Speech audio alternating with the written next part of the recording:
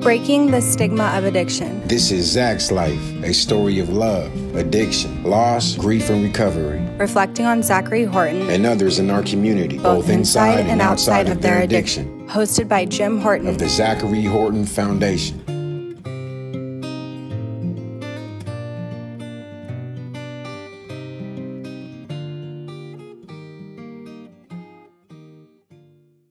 Hello, everyone. I want to introduce my guest today, who is Gretchen Burns Bergman. Gretchen, so nice to have you with us today.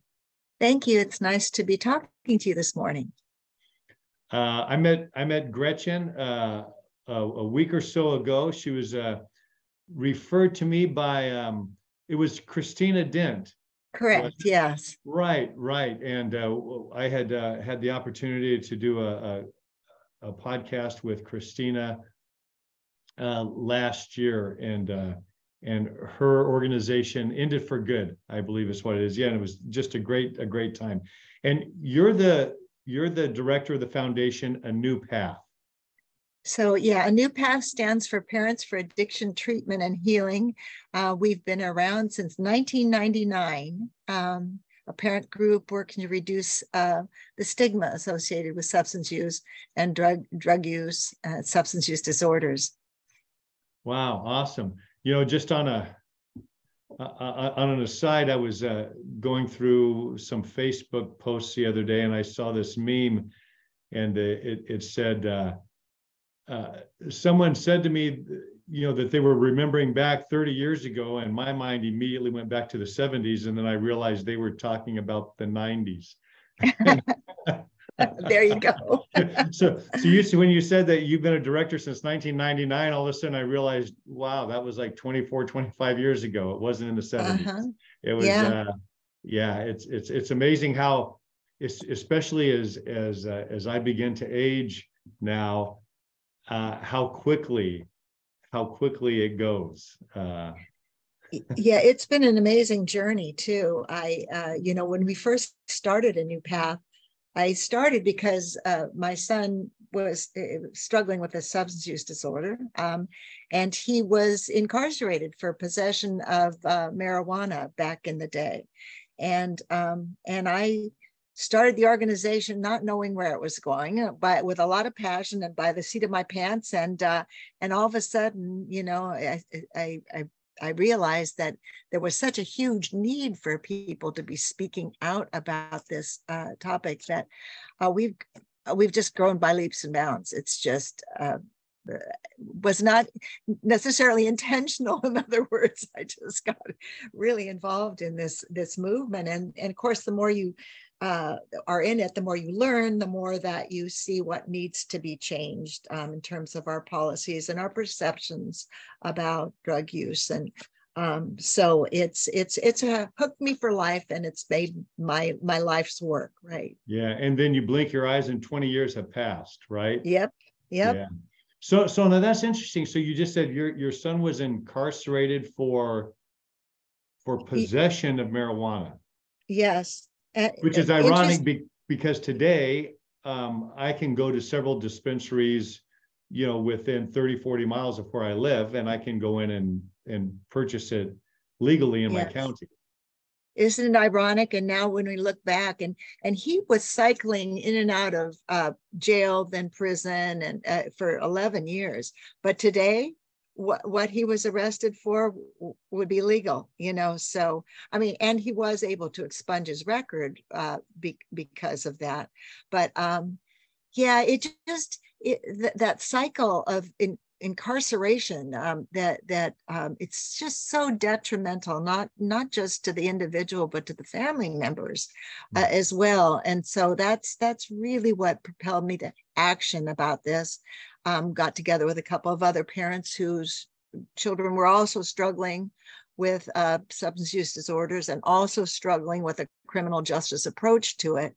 And then I became state chair of Proposition 36 back in the day, which passed in California in 2000, mandating treatment instead of incarceration, which is what we were advocating for, and therapeutic rather than punitive drug policies.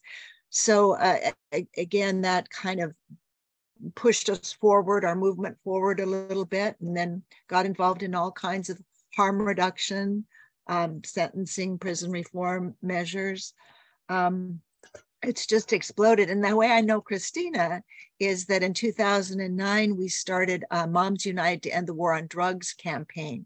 So it was a way to reach out further than in California. I had a lot of moms in other states who were saying, how do we get a new path in our area? We need one. And I didn't really have the bandwidth to create chapters. Right. So we created a collaborative campaign, and organizations like Christina's organization in Mississippi, I believe, and then New York, we could learn from one another. We could uplift the work that other people are doing in this arena, as well as having a place for individuals to do some advocacy work. So we create several campaigns each year, and that's what you're, talking about. Awesome. Well, and I want to dive into those a little deeper, but let's go back again for the, our podcast is called Zach's Life after my son, a story of love, addiction, loss, grief, and recovery. And being able to talk to another mother today of a son who suffered from substance use disorder. If you don't mind, I'd like to focus just a little bit today on the love aspect. As you and I talked last week, that's one of the things that I could hear in your voice was the love that you had for your son. One of the things when you described your organization of other and reaching out to other moms, that was a collective theme that's there. And I found it interesting. Any parent that I speak to whose children are working through their substance use disorder, the way that there's a common theme, and that theme is that we all love our children. And the love that I felt for Zach, when he was 5 years old, 10 years old, 12 years old, isn't any different than the love that any parent feels for their child. Right. And I'm just interested, I'd like for you to describe just the early childhood briefly of your son, because no one grows up with a substance use disorder, right? You can't identify a 3-year-old and say, uh-oh, there you go, but our love is similar. So just describe what his life was like early on. Well, and to let you know, both of my sons struggled for decades with addiction to heroin. So I love both of my sons with a passion. And despite all that we've gone through, in fact, I had friends who said, if you knew what you were going to go through at the stage of your life, would you have not been a mother? And I said, absolutely not. Being a mother is forever will be the most important role I play in life, right? I loved being a mother. I'm one of these moms that nursed both of their children probably too long. And both, you have no idea that they're going to take a detour like they did in their lives. One was, both, I have to say, as a mom, right? They were both really smart and funny and adorable and attractive and all that. My older son was, brown haired, curly haired. He was more serious, but he wanted to be a sports announcer. He knew all the stats really early, and they both played soccer, baseball, all this stuff, right? Music lessons, swim. I taught swim in my backyard. They learned to swim when they were taking their own breaths at a year old and swimming. So their childhood was full of all of the normal, if you will, things. It was an intact home in a nice neighborhood, but nonetheless, my younger son, freckle-faced blonde, looked like mom. He was more of an imp. He's a kind of kid that was a risk taker, would be diving off the roof into the swimming pool, and things like that. But they both, started using drugs in their early teens, and they both ended up having pretty severe addiction issues. And with having addiction issues means that you also get involved in the criminal justice system, which is, as I've learned, has been so detrimental to our families, to our communities, to the individuals, certainly themselves. Gretchen, yeah. Let's pause there for a minute. So up until their early adolescence, just a normal yep. childhood for both, and then some experimentation then turned into more recurring use, right? Yes. Now were you aware immediately when this extracurricular use began? Yes, my older son really changed his attitude. He became very somber and had the lip curl going, the sure. authority and stuff like that. I don't think we saw it in the younger son because we were so focused on getting help for my older son. Right. And the same thing with Zach. When Zach first started using it, it seemed just regular experimentation. Yeah. We found a lighter in his pocket, and he had a bunch of excuses, and his mother and I talked about it. Well, no, he's got a lighter in his pocket. He's probably smoking weed. That's, mm-hmm. That's probably that first step, but I've got to say during that time, and this is important for parents whose children have never struggled or they haven't had this connection. At that point, I still didn't love my son any less. Of course not. In fact, I may have become, my love for him may have become identified even more by my desire to find a solution, or to help, or to fix, or to control, or to over hover, to fill in the blank, right? And so, it's as parents, that's what we want. That's what we want them to have, a fulfilling, happy life. And so, yes, you get involved because you do want to try to help fix it, keep them alive, keep their opportunities alive, right? I was talking to someone just today, and we were discussing someone who had a relapse, mm-hmm. and and again, understanding how the parents must be feeling, and during that discussion, I just said, isn't it strange if would we love our children any less if they had been diagnosed with cancer, into remission, and then a lump came back? Yeah, right. And then they said, oh my gosh, I got a lump come back. Are we going to get angry with them? Are we going to love them any less? Are we going to do any of that? And again, that challenges our ability to accept substance use disorder as a disease that has been defined as by the American Medical Association and by all kinds of statistics and scientific proof and data that that puts substance use disorder as a disease of the mind, mm-hmm. right? I mean, so it's interesting as for myself, as my challenges grew with my son. Now, while my love for him never diminished, my frustration with him grew exponentially. Oh yeah. Yeah. Right. But wait, I'm describing perhaps anyone who's ever raised a teenager, can have a lot of those same experiences. Yes. Mine just had another dimension onto that. So yeah, they're not necessarily likable in the midst of their disease, but you can still love them, yeah. Well, and now for you, and please go on. And now that once your child is in the criminal justice system, that adds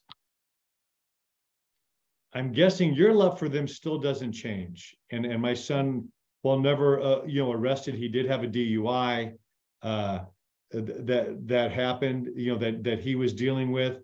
And again, I felt just pity for him. I felt sorrow, right, for him. Again, that now my 18-year-old son was going to have to, bear this burden for another 6, 8, or 10 years or whatever. But again, my love did diminish. But now I can imagine, though, especially once your son was incarcerated, what the view of society around. Well, they viewed him. It's even a double stigma. But, I used to say, how dare the criminal justice system choose to label my son a criminal when I know that he's struggling with a substance use disorder, right? And, one of the things at that period of time that I did was to learn as much as I possibly could about I asked everybody for advice. I listened. I was a good little girl, trying not to leave any leaf unturned in terms of my knowledge. And what I came away with is like you. If my child was a diabetic, I would have learned everything I possibly could so that I could shepherd him into getting the right, treatment, or any disease. But because addiction is so stigmatized, it's problematic. So I felt, and I never pictured myself being an advocate like this. Like probably you didn't either. I was a dance instructor. I was, a swim instructor. I was a fashion show producer. But my children had this issue. And when I say children, you're talking about adolescents, and now they're, in late 40s and early 50s, but they're still my children, and I'll still fight for them for their best interests, right, throughout life. But it was trying to change the playing field for people to understand that my kid is a good kid, just like your kid. He has a different disorder, and people don't. What people hate what they fear, and they fear what they don't understand, right? So the mission is to try to bring people in so that they have a better understanding, so that we stop mishandling this as a criminal justice issue and handle it as a public health issue. And that all of us, teachers, parents, criminal justice, should all be part of the solution when you're talking about, the idea is it takes a community, right? To uplift a youngster, right? So that was the goal in what I've been doing, is to create better understanding so that we can change and have more therapeutic and restorative policies. So tell us about the inception of A New Path. I know that when I Googled some information about you, I saw a 2012 YouTube where you were being interviewed, and you discussed a program that you were doing around the holidays, around Thanksgiving, I believe. Which I found fast. So talk about some of those things that you've done, and the kind of awareness that you wanted to drive with that, and where you want to go. Well, I think because my background was theater, the skills that I would bring to the table would be that I like to write, and I've become comfortable speaking, but I understand that people learn in different ways, right? And so a lot of the campaigns that I start have to do with people learning in a very visceral way. Right. So it'll stick with you longer if all of your senses become engaged in the conversation. Right. So the Empty Chair at the Holiday Table campaign is what you're describing. It's Thanksgiving through Christmas, was to really talk about the person that's missing in the room. And I had a situation where when my son was behind bars, there were many holidays where he was not with us. Mm-hmm. And it really hurt I had the sense as a mother, well, I should be visiting him in jail, but I can't, they won't let me in, but I'm here with my rest of my family and nobody's talking about him because he's stigmatized somehow, and so, and then with my younger son, there were holidays where he was so in his maze of addiction that the family was uncomfortable around him, so he wasn't invited, and that killed me even more, right? So it was encouraging people to sort of talk about the elephant in the room, or the empty chair, if you will. Right. And so the campaign was, the war on drugs has affected us in many detrimental ways, and one, incarceration, one, overdose deaths, stigma, and drug war violence. So the campaign is, take a chair and you put a picture of your loved one and say they're missing because of stigma, whatever, you have this little sign on it. And then we created a video in and around that, and it's quite compelling. It's taking a holiday that should be joyous, but is so painful for parents who have lost, like you, a loved one to drugs, and to those of us that had so many years of being conflicted about it. Now, I had to kind of educate my family as well. When you're talking about educating and understanding, even my mother needed to know that my son wasn't just the bad seed, as she would have called him, right? But that he was stuck in his addictive maze. And by the time my mother died, my older son was her favorite person on the planet, but it takes that kind of meeting people where they are with their understanding level of it. And if they haven't experienced addiction firsthand, maybe they don't know. They don't know the true nature, and they don't know what family is going through. So a way of gently opening the conversation is to have these visceral pictures of. And do you still, is that still a program and a theme that carries on every year? And do you do videos and? Yes, and people submit their pictures, and it's probably, my son thinks it's our most impactful campaign, because it just hits people, when they're thinking about family. And the other campaign, and we hit on it a little bit, is there's a Valentine's Day campaign, which we're kicking off this week again. True love, not tough love. As parents, I got a lot of bad advice. I, was told to kick my kid to the curb or let him go to prison and his head will spin around. And instead he learned to, inject heroin behind bars. So it's, so I didn't believe in hitting bottom. I believe that my job as a mother is to constantly be there to try to shepherd them into the services they need and to help people understand, so that when they do come back, there's an open door, right? When they're able to find their way through the fire, there's an open door. And so, we thought about this True Love campaign quite a bit, something to counteract the tough love, which didn't work for most of us. I mean, we even tried it, but it didn't work. And luckily, my child did not die in the midst of that. But I came to firmly believe that tough love for me would mean that I'd lose my son. And I wasn't willing to do that.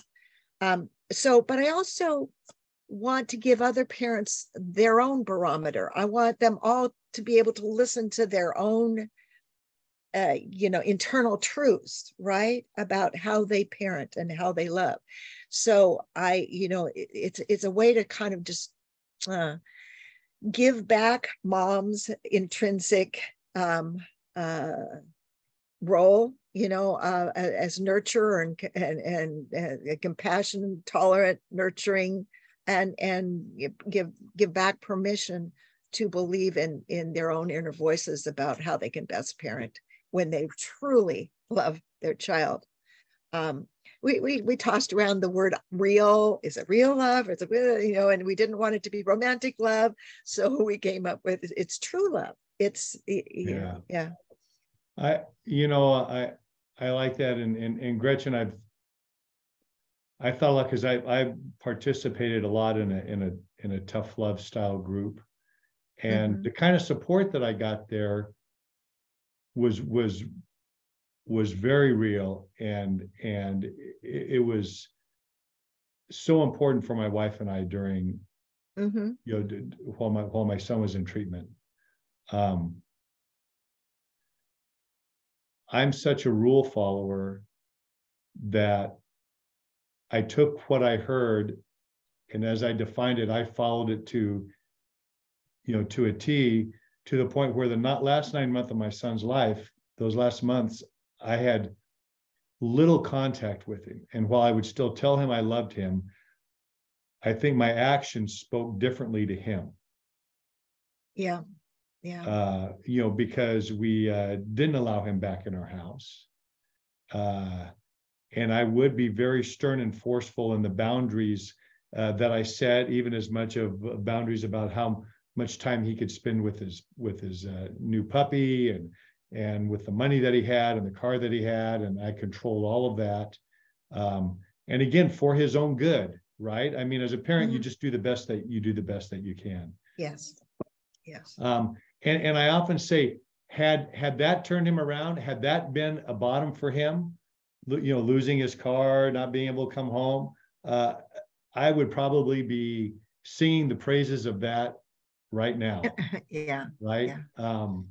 But unfortunately, too often times for young adults or teens, a bottom in the opioid crisis means death. Right. It's not losing a job. It's not feeling the humiliation of being homeless. It's just dying. And right. Yeah. So while I would speak that, and I still believe that codependency is such an issue, boundaries are so important. Enabling needs to be discussed, but all of that in an educational format where someone can find, again, what level they're comfortable with. And at some point, I'm not saying that place would never come where the boundaries would be, look, as long as you're doing this, you can't be, you know, you can't be here disrupting our home. I mean, I'm not saying that would never happen, but I do, and that's why I'm such a strong proponent of harm reduction now. I believe that there needs to be a continuum of that loving care, like there is with every disease. And I think as long as we're focused on true love, I mean, I love that. I love the way that sounds, and I love the way that feels. I don't know that would have had a difference for my son. I know it would have a difference for me right now. Yeah. Right. And I would almost say that anyone who's lost a child, and especially if that happened while they were towing an arbitrary line that they had been coached to do, is feeling just as terrible as they could possibly feel. Yeah. Right? Now people that I've also heard of loving your children to death, where you give them everything and you make it possible for them to continue their addiction. And that's the fine line. And that's where I think the education needs to come into play. And that's where we need to find out everything that we can about it and things that are happening. And it's not just turning over, I guess turning over the care of our children to somebody else, which is kind of what I did in the medical field, you know, was just turn them over into the counselors and you know, just follow guidance. And I wish I had spent half the time or a tenth of the time that I spend now studying the disease at that time. And I was still active then. I was going to every meeting I could. I was doing everything that I possibly knew. I just didn't have the education that I needed. And frankly, Gretchen, that's why these discussions that we're having now, and I always tell people, I'm not saying that I'm 100% right, but I'm saying I know that I have studied a lot more than most people. And so let me share with you some of the things that I'm learning. Let me share with you what the discussion is, that's out there, and then talk about it. And then the more we talk about it, the more that we educate ourselves, then I think the better decisions that we can make, the better peers will be to our friends, the better friends will be, the better parents, the better children that we can be to our family, the more that we know, and be better prepared to help someone else who happens to find themselves. Well, and part of this true love, not tough love, is a respect for the individual and their child. Their relationship is not like my relationship with my children. It's not like your relationship. But it's sort of giving the parents back some degree of empowerment about it. And I always say, you have to take care of yourself as a parent. You can't go down the rabbit hole with your child, and you can't lose your own mental and physical oftentimes well-being because of this, because then you're no good to anybody. You have to do some form of self-care so that you are there and strong when they're ready or able to accept change. The idea, though, of codependency was actually, there's millions of books written about it, but it was never based on fact or science. And the truth is, and we talk about educating ourselves more, we know so little about addiction. Doctors, my husband's a psychiatrist, and he specialized in addiction. We kept learning together. This is my second husband, not the father of my two sons, but interesting that he too was in this field, and admits that doctors got way too little education about addiction. It was just one of those short little courses that you had to take. And so we still have so far to go in this field. But I think there was this trend of, okay, if the doctor tells you to do this, that's going to save your kid's life, you do it, instead of being engaged as a family member and learning together through this process. And my younger son was in 19 different treatment.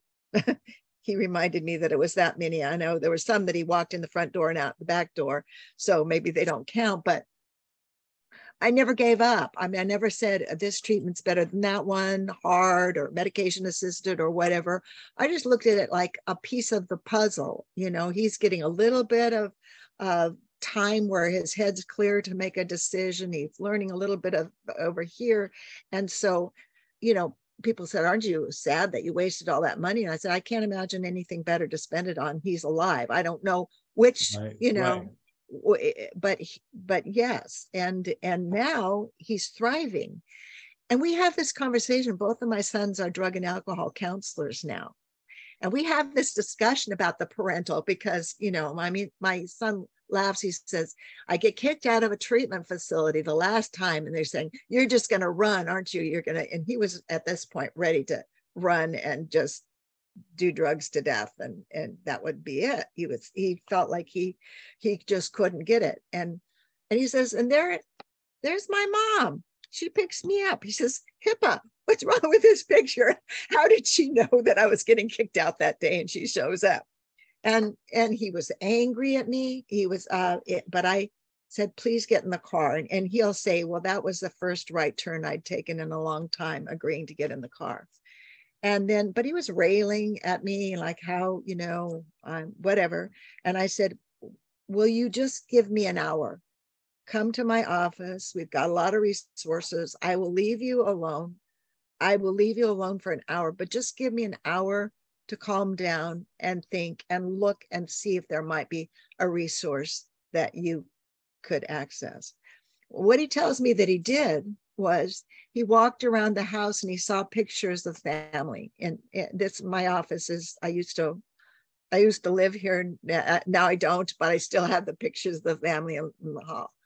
So he says, I realized I'd lost, over a decade with my family, and family, if I believe myself, is the most important thing in life. So I'll try it one more time. And he chose a spot that was in the boonies, and I could never get him to go isolate like that. And so he chose the toughest one. But if I hadn't been there to pick him up and just let him go, I would have lost him. Now I might have lost him anyway, but yeah. Yeah. No, I get it. Well, I love that. I love the whole thought of that. Now, and again, just so we can tie into this, is there a specific website for the True Love, Not Tough Love campaign that people could? Yes, thank you. It's momsunited.net. Momsunited.net. Yes. And you can also find these things on our organizational website, anewpath.org, anewpath.org.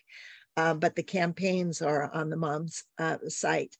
And yeah, we've got a little meme for it. And we've got the if you'll allow me, the True Love, Not Tough Love campaign is that moms are vowing to promote maternalistic values and nurturing, compassionate approaches, to debunk the myth of codependency, to endorse many pathways to treatment and recovery. There's so much stigma in that area. End prohibitionist policies that criminalize our children.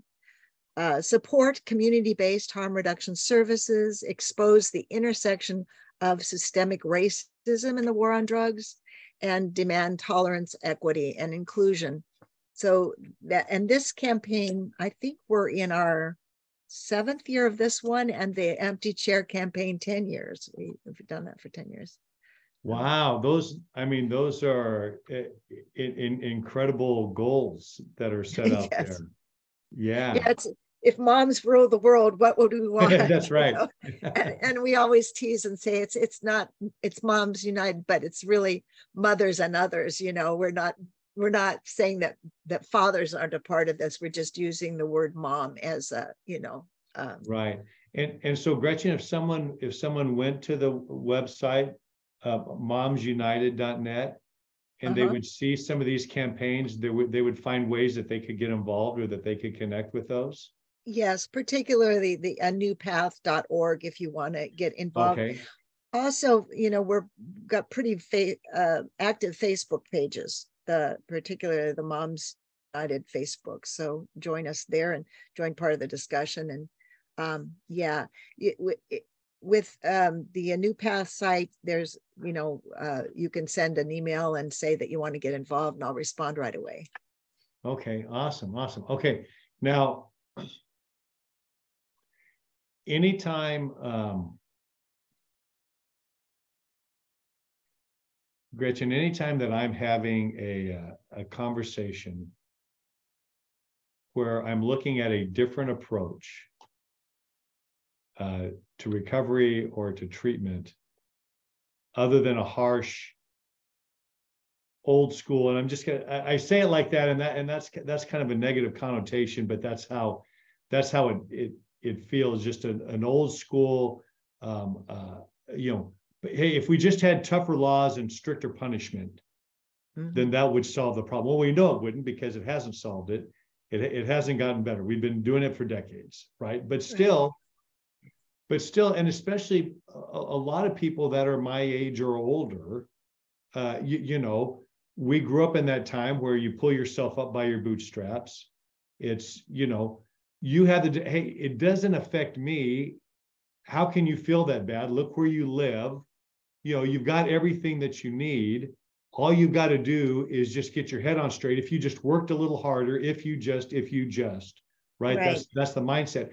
And then along with that, and then, I hear, so Jim, is what you're saying that the guy who got caught with 2,000 fentanyl pills that he was going to poison our whole community with, that he shouldn't be, have any prison time? Is that what you're saying? So are you saying that the drug cartels that are, murdering an entire family in one of our, communities here because they got caught up in the drug war, that they shouldn't be in prison? And of course, so that's the conversation often flows to that other end, to right? The extreme, right, of the continuum. How is that now? Of course, on my mind, I know that, okay, murderous, kidnapping, drug cartels versus your son on a marijuana possession somehow end up in the same prison, right? Yeah. They're in it. I mean, there's a problem right there, right? But how do you support? How have you got to that place? What would you say to parents? And again, if those parents knew your son and who he is, they would see what a loving, committed man he is to, to the service that he's doing now. But we still get angry. We still get angry at what drugs are doing to our society. We still get angry at the crimes that they're causing. We still get angry at this part that we can't control. How do you balance that with your movement? Yeah, and that's a really thorny one, Jim. Because so many parents or families are losing loved ones to the opioid overdose crisis, and particularly now with fentanyl. And so there's been a real kind of return in thinking to drug war policies, which we know, as you said, have not worked, have never worked. Trillions of dollars, and the drugs are still here and in great supply and all that kind of stuff. So that's about retribution. We keep wanting punishment and retribution, which doesn't work. You might think it's going to feel better to incarcerate your way out of this, and to punish people who are oftentimes doing bad things, but it doesn't really work that way. It doesn't bring your child back. And we know, like my sons in their active addiction, on any given day, they could have been the seller or the buyer. They use together, you get a certain supply, you share, and things like this. And so I'm appalled, because if my son died of an overdose, I would not want to arrest his best friend, or in often situations, it's the girlfriend they want to arrest, or vice versa. Because then two families suffer, whole communities are suffering, and it doesn't solve the issue. In my mind, the answer to this is still harm reduction. And harm reduction would also include decriminalizing a lot of drugs, right? So if you employ harm reduction, means that you're meeting the person where they are, and that you're helping them to live the best life possible at that stage where they are, right? And bottom line, you have to keep them alive for the cure. So if abstinence is the only goal, then we're going to lose a lot of people who might do very well on medication assisted treatment and recovery, right? So I think if we can get rid of the judgment and stigma and prejudice, and look at the situation, most of these deaths, most of the use is happening with kids using together, or young people using together. It's even happening with adults who get their meds mixed up because they're on pain meds and that kind of thing. So I just think we need to take a step back, and I'm going to share with you something. My sister lost her son when he was 17 years old in a ski accident. Everybody said, sue the mountain, you can have money. And she's like, what the hell is that going to do for me? He was skiing, a sport he loved. It was a freak accident. I don't want that kind of money. And instead she put a plaque on the mountain, with his poetry on it, so that he would be remembered in a way that feels good. And the family goes and skis there and sees Eric's poem on the mountainside.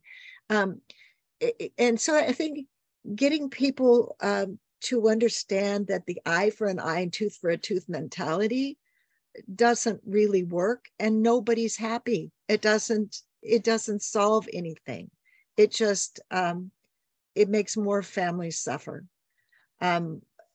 So that's why I really believe in harm reduction. And I have one son whose recovery is based on absolute abstinence, but he understands that it's not just about him. This one works. He tried everything else, and this one worked for him this time, right?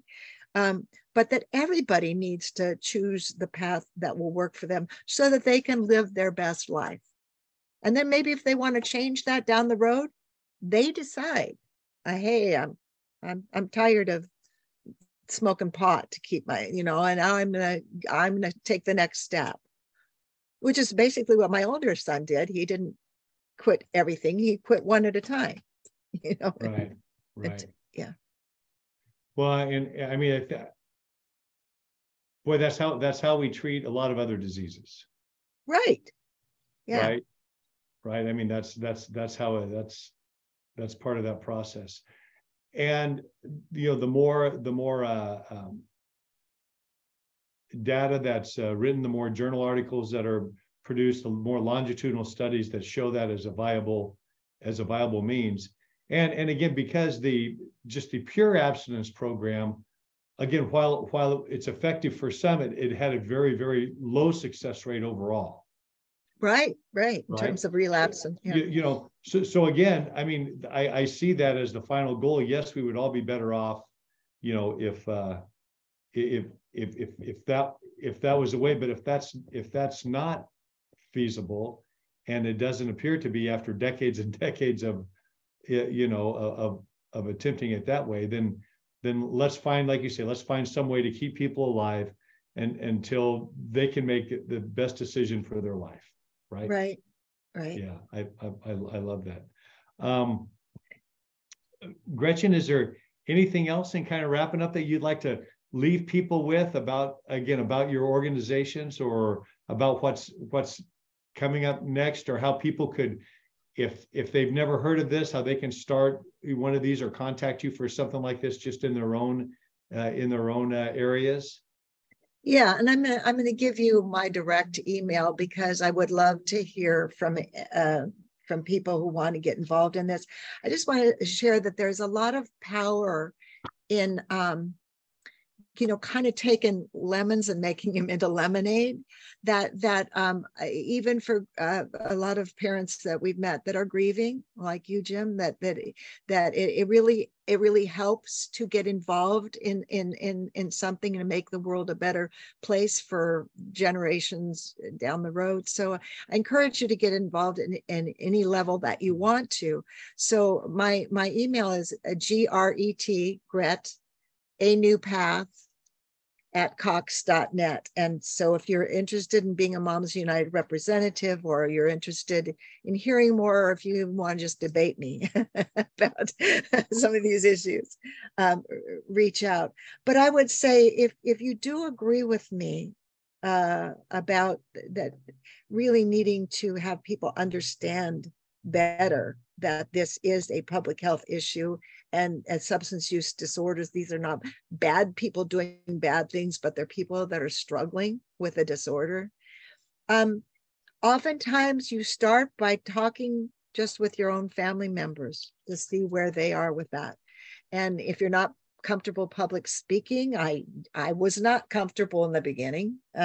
Just, time on the road made me comfortable speaking, but do whatever you can to start the conversation when you see that people are distancing themselves from people who are struggling with a substance use disorder, and instead start the conversation so that they can better understand it and embrace that person with love. That's awesome. And Gretchen, something that you pointed out and that I want to connect with is, it's not important that I agree with everything that you're saying. This isn't an either or situation, or that's how I perceive it. That's how I'm accepting it today. In fact, I'm pretty sure I don't agree with everything that that you say. Most days I don't agree with everything that I believe. I want to be in that constant dynamic set of learning, right, and growing. So I always want there always to be room for that. But I appreciate your willingness for people to contact you and just have a discussion with you.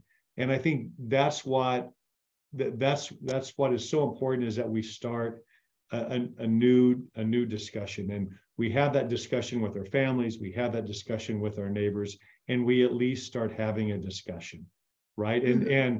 And if we did that in all aspects of our life, I mean, we can see the polarization that takes place on every news channel that you turn on every talk radio station that happens, and it's so often it's people being angry about something and then pushing that anger to be a conflict with somebody else.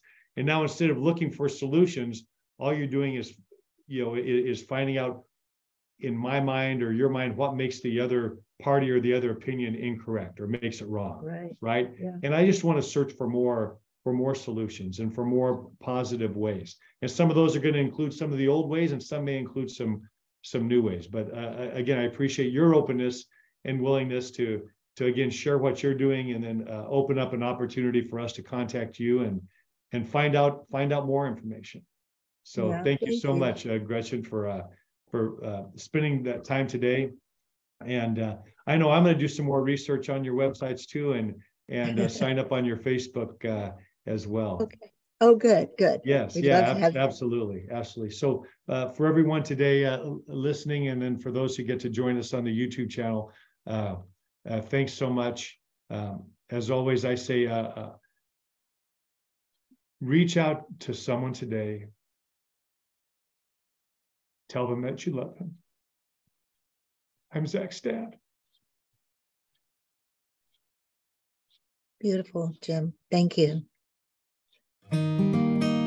This has been an episode of Zach's Life. Thank you so much for listening. For more info on our foundation and for addiction resources, visit ZacharyHortonFoundation.org or check us out on Facebook and Instagram. If you have a story to tell and want to be a guest on our podcast, email me directly at jim@ZacharyHortonFoundation.org.